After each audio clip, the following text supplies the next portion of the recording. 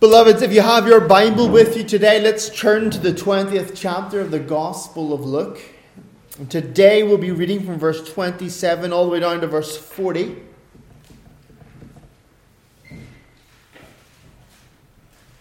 It's page 926 in my Bible, if that's a help to you.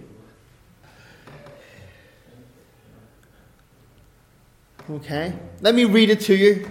I'm having a bit of a problem with my reading today, so bear with me.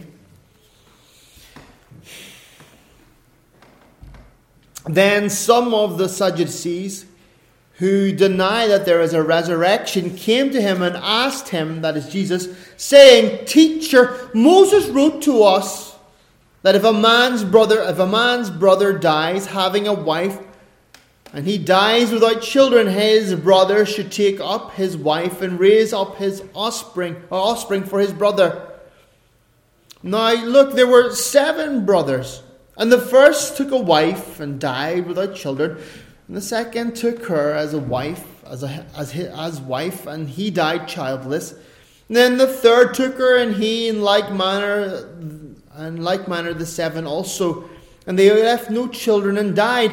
Last of all, the woman died also. Therefore, in the resurrection, whose wife does she become? For all 7 had her as wife." Jesus answered and said to them, "The sons of this age marry and are given in marriage. But those who are counted worthy to obtain that age and the resurrection from the dead neither marry nor are given in marriage, nor can they die any more, for they are equal to the angels and sons of God, being sons of the resurrection.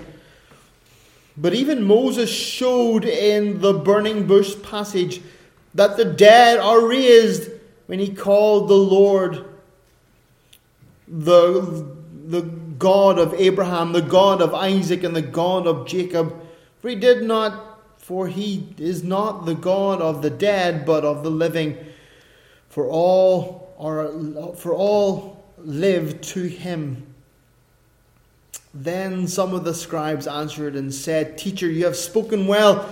But after that they dared not question him any more. Amen. And if you remember last week, we looked at the first question that was posed to Jesus. And it was the question posed by the religious leaders. Remember, I told you last week that these questions, the first question was a secular question posed by the religious community. And then the second question is a religious question posed by the secular community. The Sadducees were a small party. They were the elite, the political elite. They were secularists. They did not believe in spiritual things. It tells us in the book of Acts, I think it's chapter 23, verse 8, that the Sadducees do not believe in the resurrection. They did not believe in angels, nor did they believe in the Spirit. They were opposed to the supernatural. They believed that all we had here in this life was this life. They did not believe that God was active. And they certainly believed that when you died that you would be raised again, or that there was an afterlife. They were pragmatic secularists. All we have is what we have in our hand. And that's not to say that they were antinomian. God forbid. They were not antinomian. That means lawless. But in fact, they were the keepers of the law. For them, the 5 books of the Pentateuch, the 5 books of Moses, were the most important books. And they held to those books religiously. They argued about the minutiae of the law. Now, again, they didn't do this for any hope of being rewarded by God. They did this as a way of social control. Jesus demonstrates in Matthew and in Mark how they themselves did not keep the law, but they used the law, the bureaucracy of the law, as a way of manipulating and controlling the nation. They used the law as a way of getting what they wanted. And they were the ones who were the interpreters of the law. Well, the law says this, but what it really means is this. They were fastidious, very careful in the keeping of the washing traditions. They were the ones who would offer up their tithes, their tenths. You know, if whatever you have, the tenth of your dandelions in your garden, you know, whatever you produced of the nettles, I would have nettles. The tenth of the nettles in my garden. Whatever you produced, and they were fastidious, very careful in the keeping of these things.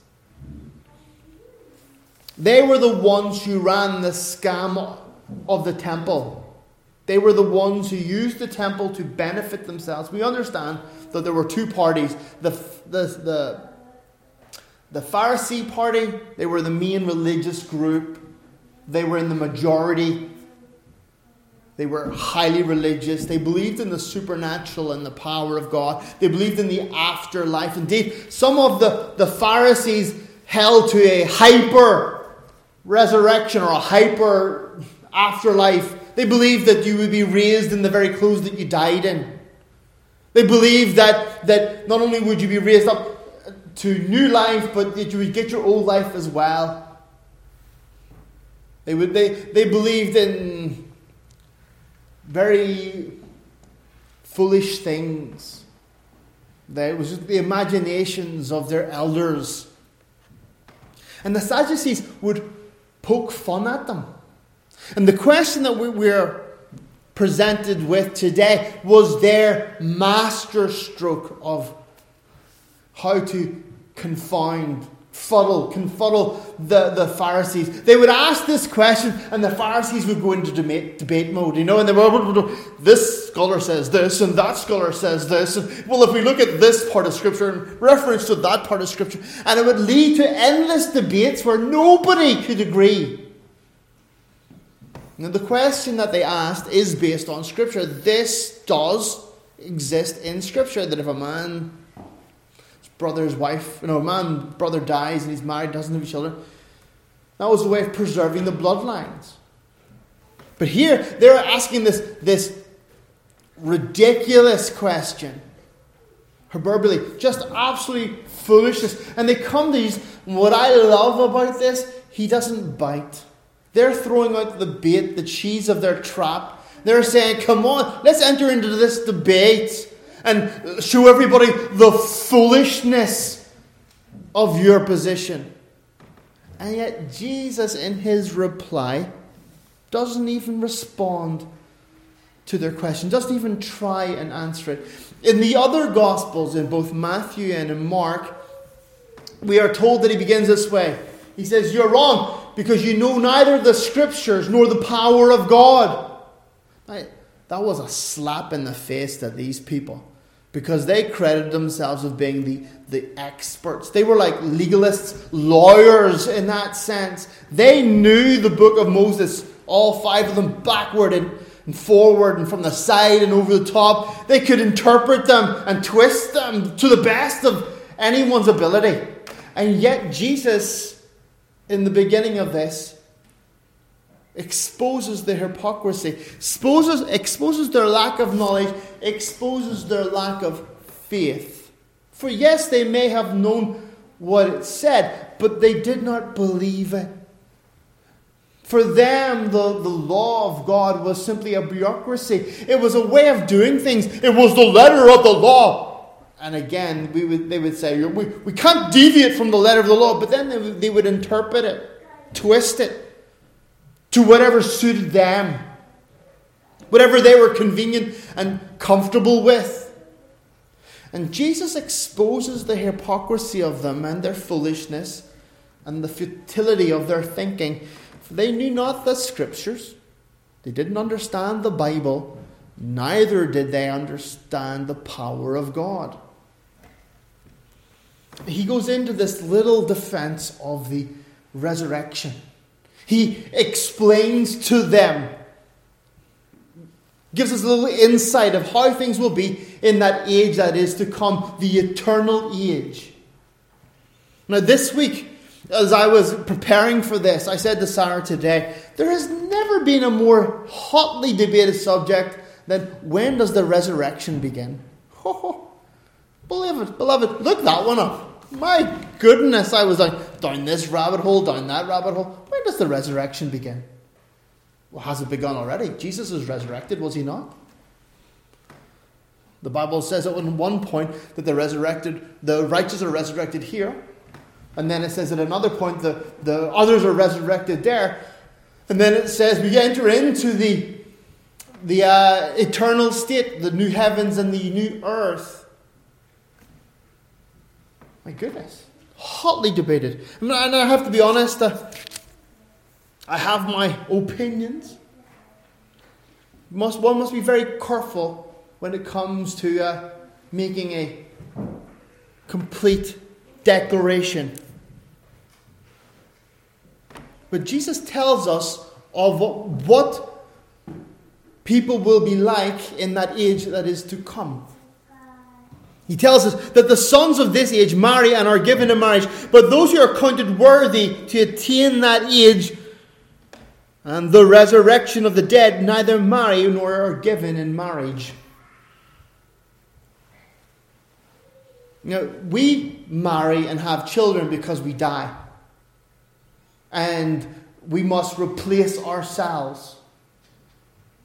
I think I said to Dawn, I was going through, and some of the other guys maybe, I was going through the statistics. I'm on a statistic binge at this present moment. Going through the numbers of how many people live where and who, and how many people live in Finland, and how many people die in Finland, how many children are born every year in Finland. And I discovered that more people die in Finland every year than are born. We are in a deficit of about 4,000 people. Maybe 6,000 depending. We make up that deficit by bringing in foreigners. Finland has an agreement that they take in 8,000 to 13,000 immigrants, or not immigrants, refugees every year. We have been doing so since 2016, 2013. We began to bring them in, but then we made a new agreement in 2016. And so we bring about 8,000 to 13,000 quote fluting, what's that what they're called?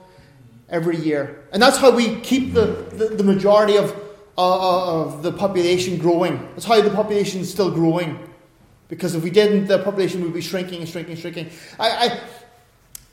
Another fact was, 100 years ago, just over 100 years ago, Finland Svensk people were 20% of the population. They made up 20%. Today, they make up only 5.23 of the population. Foreign-speaking, majority of which being English-speaking people, now make up a percentage of 8.3, 8.4 of the population here in Finland. It is incredible. Incredible. In the life that is to come, there will be no death, and therefore people do not need to reproduce. There will be no babies born in heaven. We are not Jehovah's Witnesses. We do not believe such things. And therefore, there will not be a need for marriage. I like what Jesus says here in verse 35. But for those who are counted worthy to obtain that age, that is a real slap in the face of these people. Jesus is pointing out that there is an age to come, that there is a resurrection, that this life is not the end, but there is a continuation later. And not all people will enjoy that. Not all people will partake in that. Not everyone will attain to that age. That is such a blessing and a terror to us all. There is a chance that we might not get in. Now, if you believe in the Lord Jesus Christ and have accepted Him as your Lord and Saviour, and your faith is actively in Him, beloved, you are saved and you're going to heaven. Christ died for your sins, and now you are born again elevated to the position of a child, a favored child in the affections of God. He has given you everlasting life that no one can ever take away, that no one can remove from you. You cannot lose it because you did not earn it. It was given to you as a gift. And you are preserved by the grace of God and the mercy of God in His affections. But beloved, if you reject the Lord Jesus Christ, if you seek to attain this salvation, if you seek to elevate yourself in the affections of God by your own good deeds, by your own works, by your own efforts, you will fail. Because the Bible says all of our good works are as filthy rags before Him. There's nothing that you and I can do to obtain that level of perfection. The Bible's standard is perfection. For you must love the Lord your God with all your heart, soul, mind, and strength perfectly every day since your conception until your death. One sin is enough to break it all. And beloved, you and I have committed sins since the day we were born. We were born in sin, the Bible says. Our existence is an offense to God. If one want to address the issue of inherited sin, that we have inherited Adam's sin, but not only Adam's, our parents' sin. Those things that were judgments that were cast down upon us from the generations that were before us. And you and I, we're in our individualistic state. We don't really consider having to carry the sins of others. We think, well, I'm a self-contained identity. But God judges the nations in their rebellion. The peoples in their rebellion. Not just the individual. We as Baptists, we're very individualistic. We're very kind of, I stand for myself. No one can stand for me. But Adam was our federal head, our representative. Jesus Christ is our representative. He is our head. He's the one who represents us. There is this issue of the sins that we carry, the imperfection that we bear in our own souls, the warped image of God, this distorted image of God that is within us if we are in our sins. We must never take it for granted. One of the big issues that we have as Calvinists or people who hold to the doctrines of grace in this age is time and time you'll hear people accuse us, well, you believe in once saved, always saved. As if somehow, in some way, that's a crime. And that then they say that we teach that if a person comes to faith in Jesus and then walks away and lives a sinful life, that they're still saved but can live like the devil. That's not at all what we say or hold to. A person who comes to faith will continue in that faith. They may rise up or they might falter and fall. They might stumble. They might go back. But the Lord will raise them up again. And they will be ongoing in their work of sanctification. We do not believe that a person who accepts the Lord Jesus Christ and is born again for real can ever go back to the world. Why? Because it is God who keeps them, not themselves. They are the child of God, in the arms of God, and are preserved by God. They are vessels of the Holy Spirit. And it is that Holy Spirit that keeps them. Christ's blood purchased them forever. Those who are accounted worthy to obtain that age, that should frighten us. Those who do not know the Lord. It should stir you and I, who are believers, to pray all the more harder for those who do not know the Lord. To be moved by mercy. To act graciously to those around us. For we were just like them. And except for the grace of God, we would be still like them. Jesus, in answering these Sadducees, he does not debate with them. He attacks them and goes straight to the heart, not attacking them to destroy, but in such a way as to expose the hypocrisy, their lack of knowledge, and to call them to salvation. He tells us again in verse 36, nor can they die anymore. In the resurrection there will be no death. It's not a surprise to you and I. The word resurrection in the original means the raising up, or to be risen up, to rise up again. We will not be spirits or ghosts in the resurrection. Ooh. You know, if you see these children's films where you see the world's understanding of what it means to be, in the afterlife, and they always portray them as some sort of spectre, some sort of translucent, warped representation of what they were. Ghostbusters, I think of the little green mushroom or onion ghost, that thing. And people are always, ooh, that's not how it looks in the afterlife. The Bible tells us that we will be raised up in the flesh, different than what we are today, but we will still have a body. The resurrection, again, we look at the Lord Jesus Christ as the living evidence of what it means to be resurrected. Jesus had a body, a perfected body. And so you and I also will have a perfected body that will never die. The Bible says that they are equal to that of the angels, and are sons of God, being the sons of the resurrection.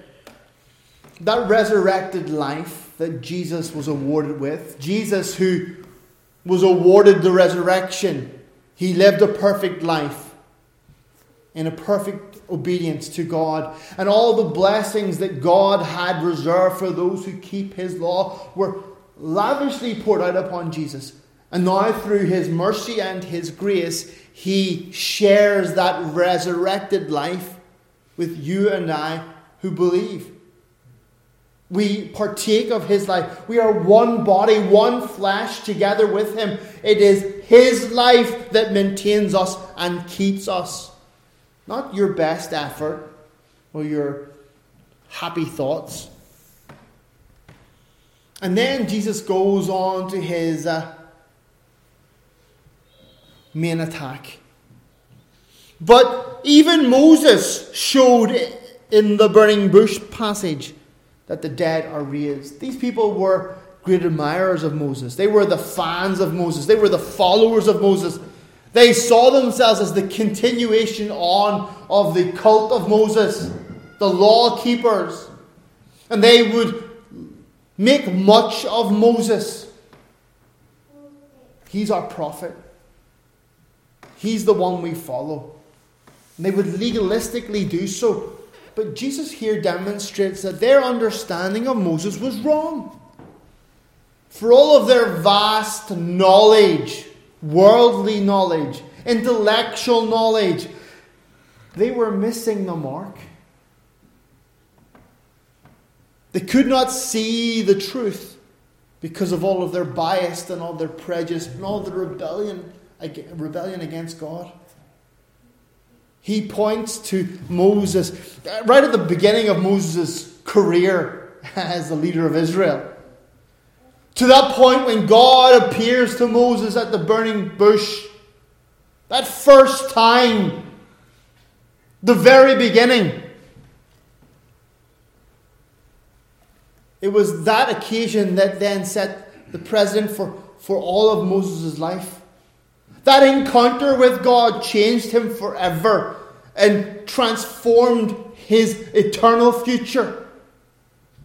That was when we could say the fountain was turned on, the tap was turned on. This is the most important encounter that Moses has with God. And he says here, when he called the Lord, when Moses called God, the God of Abraham, the God of Isaac, and the God of Jacob, for he is not the God of the dead, but of the living, for all live to him And he points out that Moses himself believed in the resurrection. They would say that the resurrection was nowhere taught in the Pentateuch. That it was a hit the pole, an imagination, I think that's what it is in English. An imagination of the prophets. It was an interpretation of what the prophets said. It was just an illustration. They didn't really take seriously the prophets. They wanted Moses and just the law. But yet here's Jesus demonstrating that the resurrection is a main theme of the Old Testament. That they had a living hope in an afterlife. They had a living hope in a supernatural. Something beyond ourselves, so that we wouldn't be held prisoner by the bureaucracy, by the rule keepers, by the ones, the do's and the don'ts, the legalists, who they themselves don't keep the law, but they capture others and force others to keep the law and to do things that they themselves don't do. And here Jesus is demonstrating so very clearly that the teaching of the resurrection, the expectation of the resurrection, of being raised from the dead, of one day having to be gathered before God in judgment, and then proceeding from judgment either to an eternal death, torment, punishment.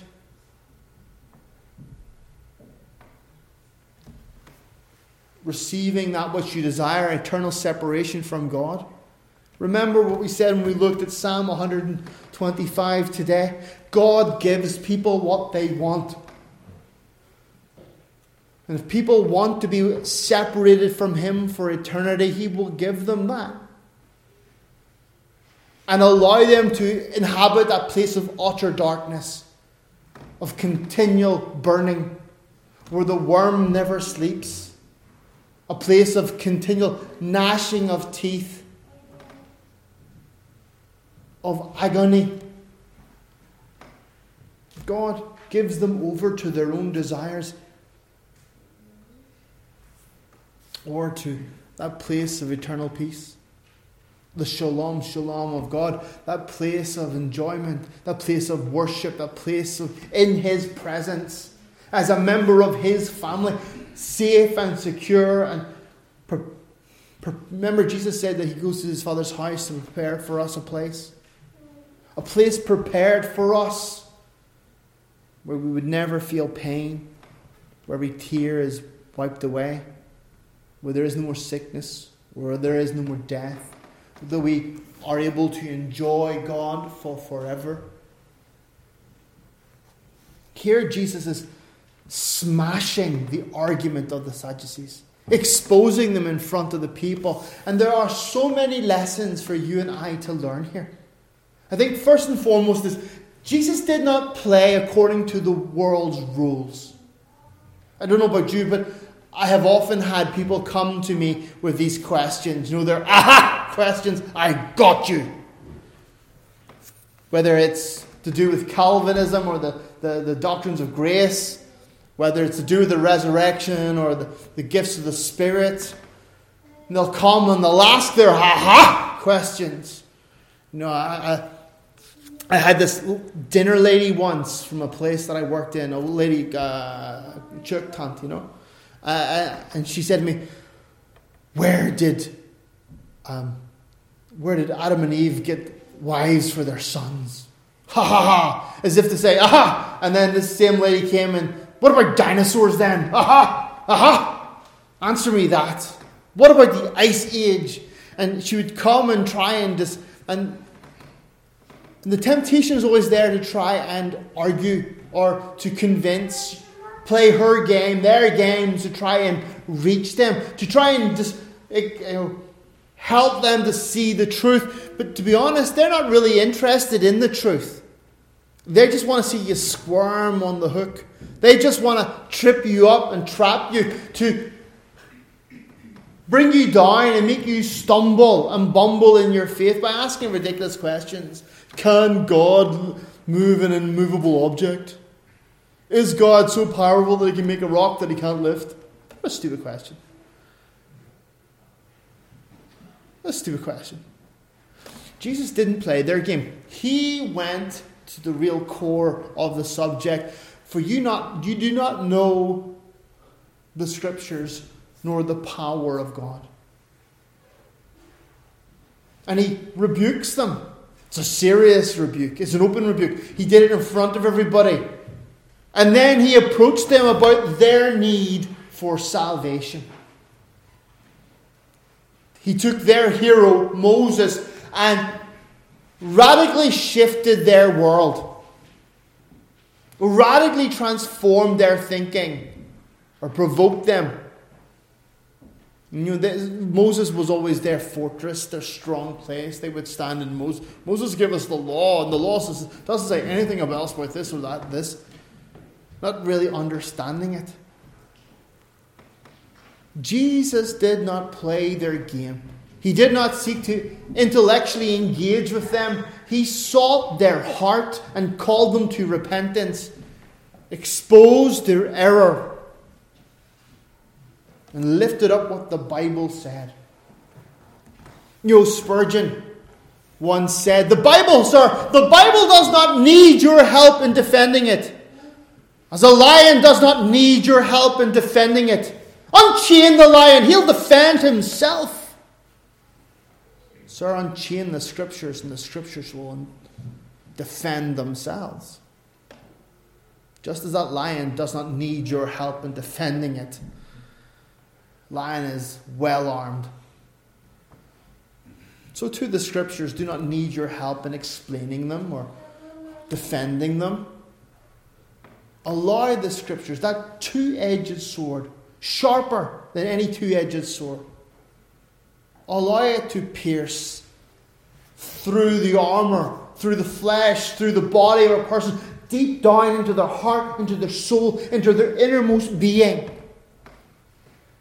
That God might touch them and quicken them and awaken them. Second lesson is that, there is a life to come. We know this for certain. We know this more than we know that there will be a tomorrow. How so? Jesus died and was resurrected. He is the living proof of the resurrection. The Bible counts 14 separate times when Jesus appeared to people after the resurrection, post crucifixion appearances in his resurrected form. That's not the 14 different people, that's 14 different instances. In one instance, he appeared to 500 people at a go. Jesus is our evidence, and it's in him we trust. We understand, know that there is a life to come because of him. And somebody once said to me, how do you know how do we know that there's life after death? No one's ever died and come back. Nobody really that we can trust in. Jesus Christ did it, I said, see, there's the difference. I believe that Jesus died, and the Bible tells me. But you can't trust the Bible. Really? It's a historical document. Do we believe there's more evidence about Jesus than there is dinosaurs? There's more evidence about Jesus than there is Julius Caesar and his escapades in Gaul. Historians, scientists, theologians, all kinds of people have sought to discredit the Scriptures, and never once have they been able to. Jesus Christ was raised from the dead. How do we know? Because 2,000 years later, we're still talking about him. He's still changing lives. People are still trusting in him. We're still talking about him. Can you name me anybody else 2,000 years ago? I mean, okay, some of us can. But can you name me anybody else who died 2,000 years ago who's as equally famous that every single person that you meet will know who they are? I mean, I know a lot of people, I could fill a wee book with people that I know from 2,000 years ago. I read my history. I love the early church history. But if I mention their names, you'll be like, I don't know who that is. I don't know who that is. And we have no documentation. There is not a libraries full of documentation about these people. With Jesus Christ, it is different. He rose from the dead. He is the resurrected man, the firstborn of the resurrection, the first fruit of the resurrection. In him we find our hope. What God did with him, he will one day do with us. That is our great hope. We must understand that the life that is to come is guaranteed because we see the evidence of it in Jesus. Again, Christ gives us a little glimpse of what that life will be like. It will not be like the life that we have now. You will not just continue on doing the same things you're doing now. It will be different. Paul says this as well, doesn't he? In 1 Corinthians 15, I think. Talking about the essence of the life that is to come, that resurrected life. But also, beloved, I think another point would be the power of the Old Testament.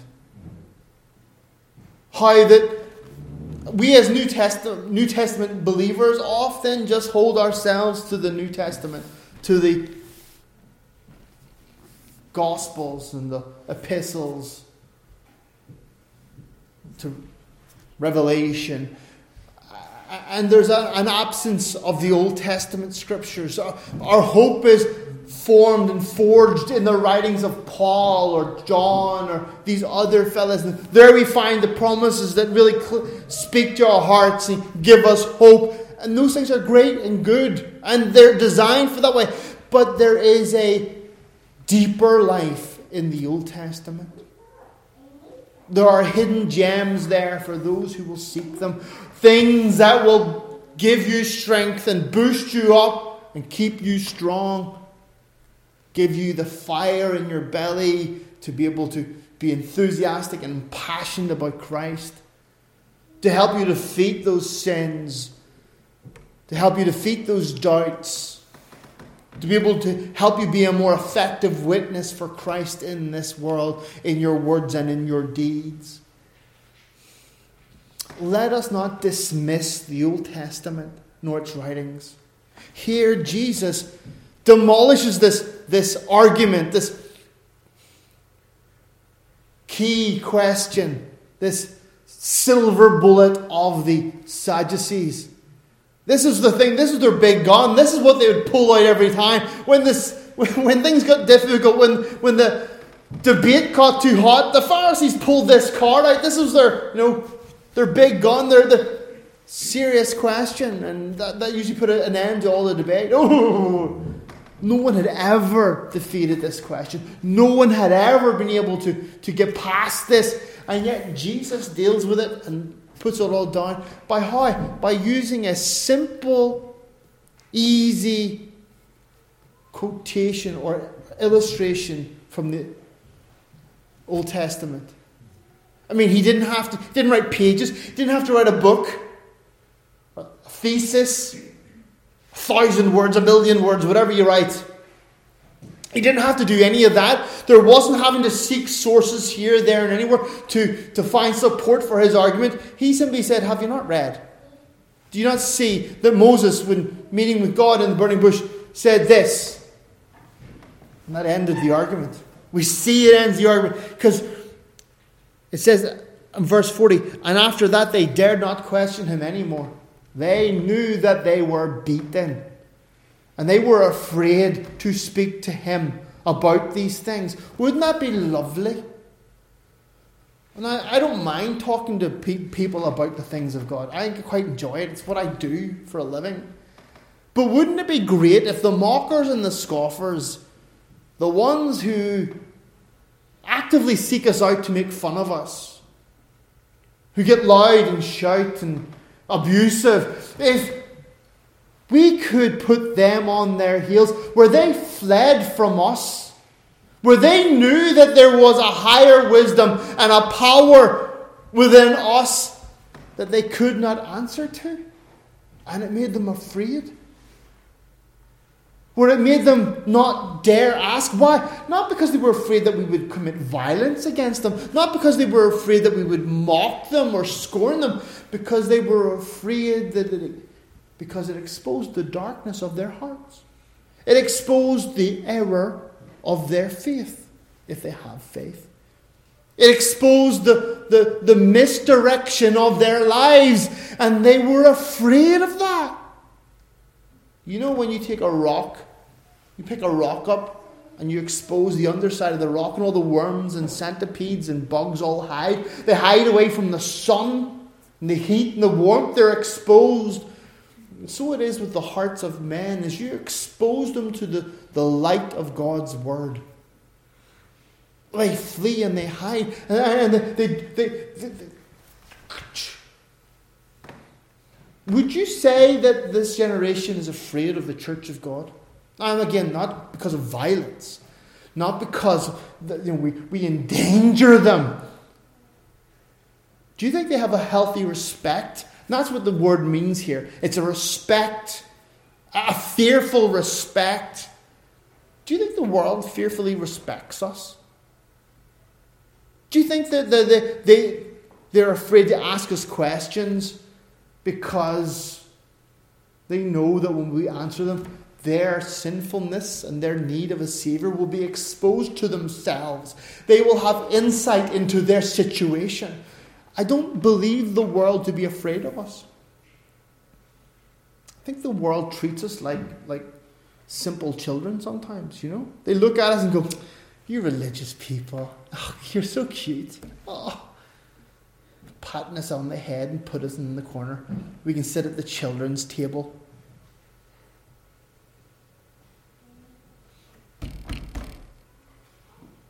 Oh, I would have us, as Spurgeon said, unchain the lion. Allow him to defend himself. Jesus demonstrates the power of the word over the hearts of men. Let us not be afraid. Let us, as we talked on Wednesday, let us become familiar with the sword of the Spirit, which is the word of God. It is not a weapon of defense. It is a weapon of attack. Let us not seek friendship with this world. Jesus did not seek friendship with the Pharisees. He did not seek to come to a common ground or to maintain their respect. This is the elite, the political elite, the people in charge of the bureaucracy of his country. He would do well getting in with them. They were the aristocracy, the money, the old money. And yet he did not seek to be friends with them or to build a coalition with them.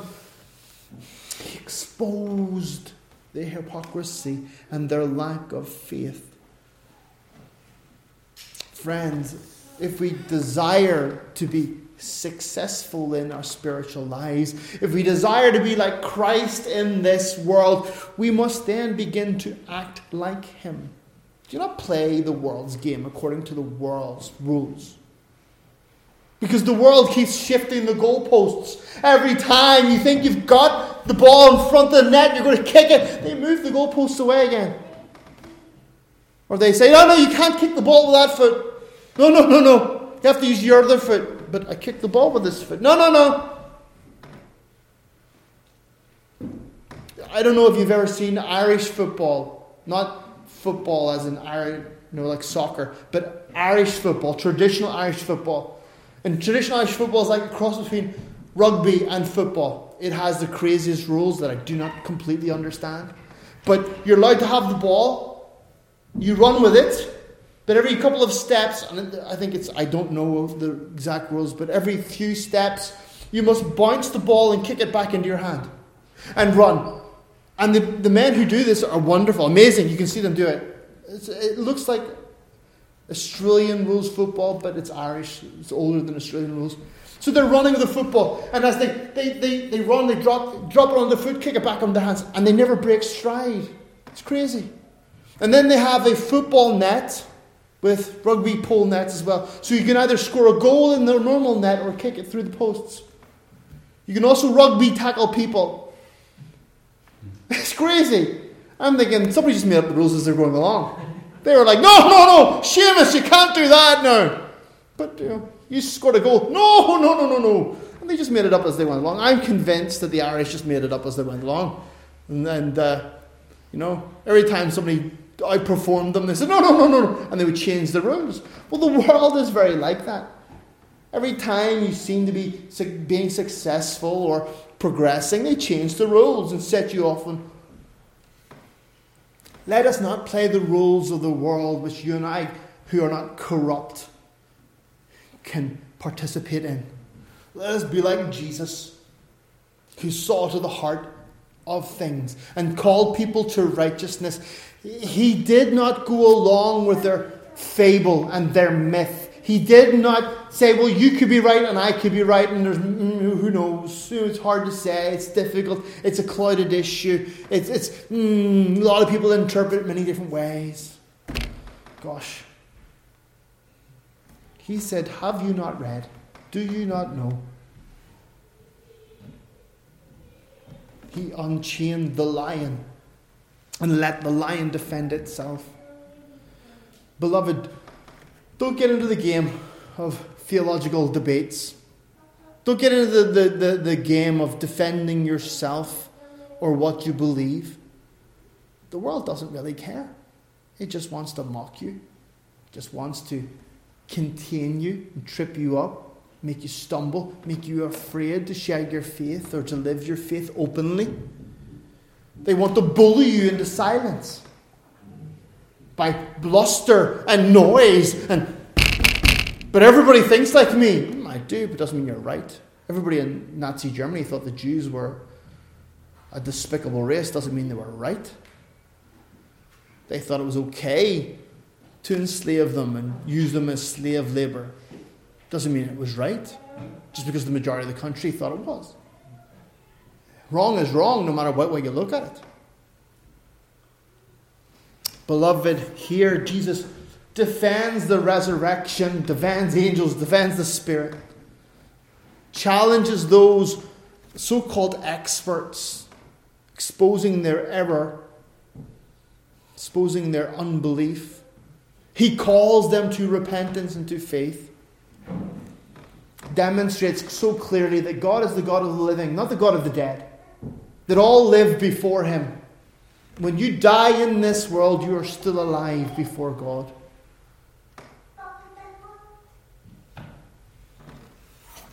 And then, in doing so, these Sadducees would not ask. They feared Him. There was a healthy respect. And Jesus got on with the business of asking, teaching, calling people to Him. Beloved, the world does not fear us and it does not respect us because so often we have hidden ourselves. We have sought to find a compromise with this world. We have sought to maintain a little bit of self-respect, as it were, so people wouldn't think we're utterly religious and brainwashed. But Jesus Christ demonstrates clearly how to live successfully in this world, how to serve God above men. This small party of the Sadducees, the money, the social elite, the bureaucracy, the law keepers, they were fake and corrupt all the way through. Jesus didn't seek to make peace with them. Neither should you and I seek to make peace with this world. Regardless of how official it looks on the outside, regardless of titles, regardless of names, I'm High Chancellor, Checker, whatever, blah, blah. I've got a gold badge. Who cares? Who cares? I've got a PhD, an ME3, whatever they name, letters after my name. Who cares? Who cares? Simple observation and obedience to the Scriptures supersedes all other knowledge. Remember that Jesus was a carpenter. I like that because the word carpenter actually means laborer. So probably Jesus dug ditches and did the hard work. You know, when you and I think of a carpenter, we think of someone who hammers nails and builds houses. The word for Jesus is labourer. It's a coarse term. It's one who does hard labour work. He carries heavy burdens. He digs ditches. He does the grunt work. It's not valued skilled labour. It's not like he was a professor or a high carpenter. No, he was the lowest kind of physical labourer. And yet his knowledge of the Scriptures superseded these bureaucrats, these keepers of the law, the scribes and the Pharisees. Jesus, through his simple understanding and dependence upon the Scriptures, was able to overcome the wisest people in the land. Beloved, there is hope for you and me. If we would just stop trying to be seen as the clever people, the PhDs, the whatever. Let us trust God. Let us be like Mount Zion, which is immovable. Let us trust him and follow in his example. Amen. Let me pray for us. Heavenly Father, we come before you, ask your blessing upon us. Lord, we recognize it so often we try and rely on our wisdom. So often, Lord, we try and play the world's games and debate, Lord, the people of this world and the difficult questions that they propose to us. Lord, but we see that you did not play their game. That, Lord, you did not partake in their fantasies and their myths. Lord, that you spoke the truth. You challenged them and exposed their darkness and their corruption and their lack of faith. You exposed their ignorance. Oh, Lord, please, as you've done this with us as well, so keep doing it with the people of this world. Lord, that you would silence them, that you would, Lord, turn them around, that, Lord, you would call them to repentance, that, Lord, you would set them upon the narrow path. Oh my God, I pray that you would help us to be unafraid. Lord, we are often far too fearful. Lord, our faith in you extends only to the things of the afterlife and not to this life. But Lord, help us to trust you in this life, that you will, Lord, speak through your word, that you will bless us as we take up the sword of the Spirit. Please, Heavenly Father, help us to find that successful way that gives us victory over the wiles of the devil. Oh, Father, for we desire your glory. We desire the glory of the Lord Jesus Christ. Lord, those who do not know you, for those who have not obtained to that resurrection, we pray, Lord, that you would give them insight. That, Lord, you would speak to their hearts. As you spoke to us, so you'll speak to them. Lord God, that you would grant them, Lord, a fearfulness. Lord, that you would grant them a repentance that leads to salvation. Lord, give them insight. Oh, Father, we pray, give them no peace until they bow the knee to the Prince of Peace himself. Lord, we ask this for your glory and your glory alone. In Jesus' precious name. Amen.